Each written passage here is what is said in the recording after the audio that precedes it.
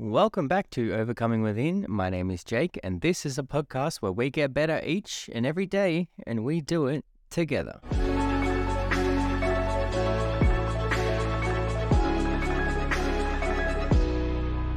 Welcome back. Today is Saturday, the 11th of February. Jesus Christ, I can't believe this year is going so fast. I am now officially 29, baby. 29? 29. I've got so many things I still need to change in my life, which brings me to the topic of I don't understand how some people can do so much change and do it all at once. An area of my life that I'm trying to fix is to categorize the things that I should work on first, because that's how I know my brain works. I can only focus on one thing. Sometimes it's my fitness, sometimes it's my career, sometimes it's this, sometimes it's that. But I look at creators like Joji, for instance. He's doing Filthy Frank, he's doing his music. I don't understand how that man does it. What a freak of nature.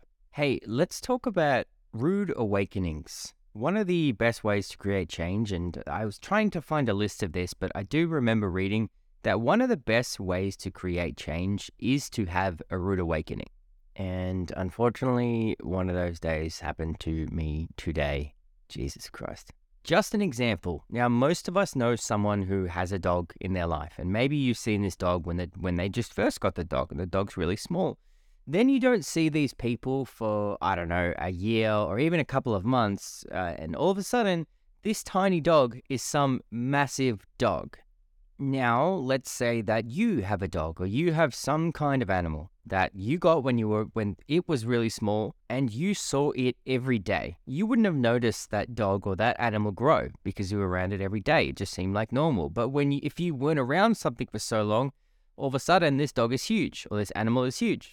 Let's talk about weight gain for a second. Now, oh, Jesus Christ. I have a weakness to sugar. I just don't know when to stop. It lights up my brain like crazy. It's like someone has just doused my brain in petrol and set it alight the minute I get sugar in my mouth. I have been eating a lot of it. I think a lot of this is due to my own self-image. I have been struggling with it as of late. So whilst I have been going to the gym and I have been working out, I haven't really been eating correct. I've mainly been using the gym as like a mental health thing. So I have been eating really bad. Anyway, I was working with this lady this morning that I haven't worked with for like 3 months, and she said to me, she goes, "Oh, you training?" I said, "What do you mean?" She goes, "Oh, you bulking?" And I was like, that really hurt my feelings, dude. I know that facts don't care about feelings, yada, yada. And I'm not going to sit and be like, oh my God, my life, oh my God, I'm fat.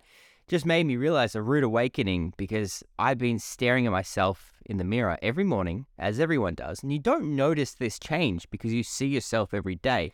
But I guarantee you, if you didn't have a mirror for like a year and you kept eating bad or you weren't exercising and you saw yourself after a year, you would notice this change. So yeah, I got to get my shit together, dude. I got to get my shit together.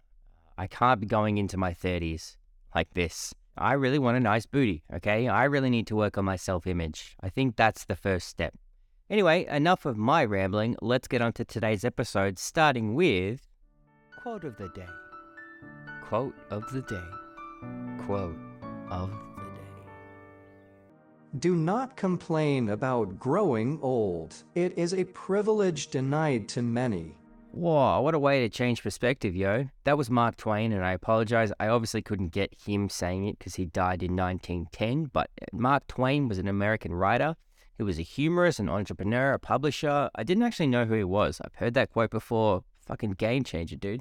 Now, you might have noticed by obviously the title of this video is I want to talk about addiction. And the reason I brought up my own issues with my self-image, I wanted to ask the question, is everyone struggling with something? Is everyone struggling with some form of addiction? Really quick disclaimer, I have no medical background in addiction. This is just things that I've learned about addiction and how addiction works. If you are struggling with something, please also do it alongside a medical professional. I understand and recognize that there are different ways you can become addicted to something, for instance, it being hereditary, but I'm not going to focus on that in this episode. I'm more going to focus on if you do something long enough, it becomes or potentially can become addictive. Now, addiction comes about when a substance hijacks the brain's reward system and brings an overload of dopamine done enough times that the brain begins to recognize this as a high reward activity, training our brain to want to do it again and again.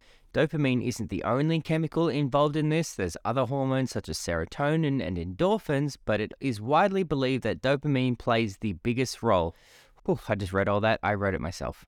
It's all about choosing your poison. Now, I work at a liquor store, so I see people's addictions on a daily basis. There is this one guy that comes in about 4 to 5 times a day, and I've had to stop serving him sometimes due to intoxication. It's really sad. He comes in and buys a $3.30 bottle of wine, which is about 7 standards, and you can get so drunk on those. And I honestly believe that this guy realizes that he will kill himself if he came in and he bought them all at once. I think that's why he comes in multiple times a day. You see it with people's addictions to porn. They start watching some really basic stuff, and slowly over time, they get into harder and harder things, to the point where they eventually just become a shell of their former selves in a sexless marriage.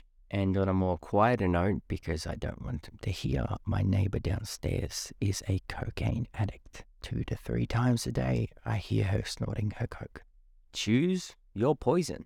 I truly believe that everyone out there is struggling with something, no matter what they say, in some form or another. And that's not limited just to hard drugs. It could be sex, it could be movies, it could be sugar, it could be video games, it could be food. You could theoretically get addicted to anything, and there doesn't need to be a study into that specific area. Like take porn and sex addiction, for instance. There's arguments behind whether it's real or not, but if these people abstain for a certain period of time, they will start seeing improvements. For instance, a guy might have porn-induced erectile dysfunction, is now suddenly having no issue in the bedroom at all, and he's having a happy sex life. It all comes down to how much of a rush you're getting and if these pleasures have hijacked your reward system long enough. Now, I couldn't find a study, obviously, into everyone's different types of things they're struggling with, but according to the National Institute of Drug Abuse, 40 to 60% of substance abusers recover.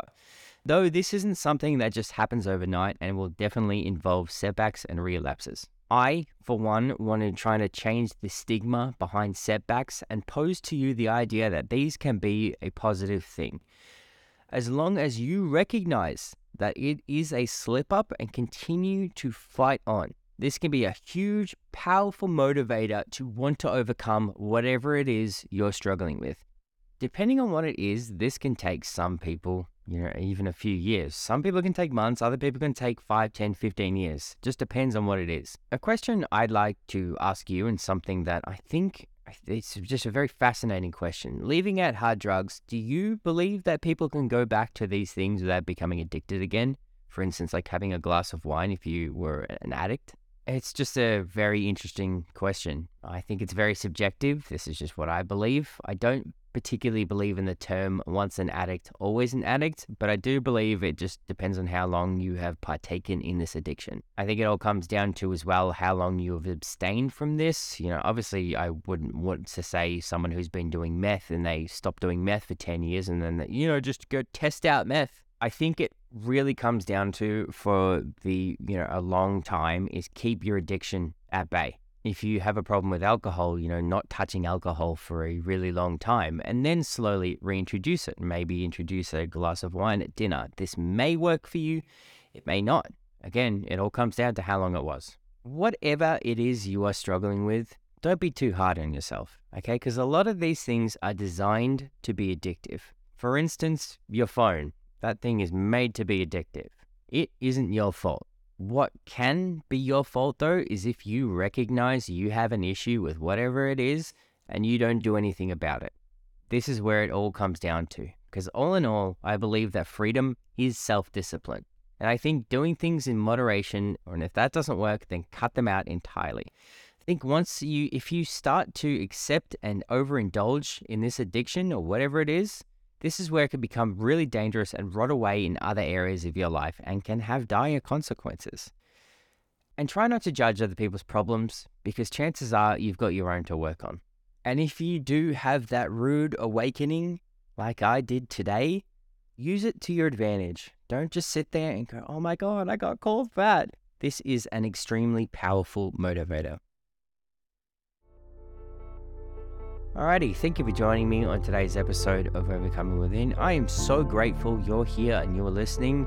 If you have any questions or any queries, feel free to email me, or if there's any topics you want me to cover, please let me know. Alright, I hope you have a beautiful day or night.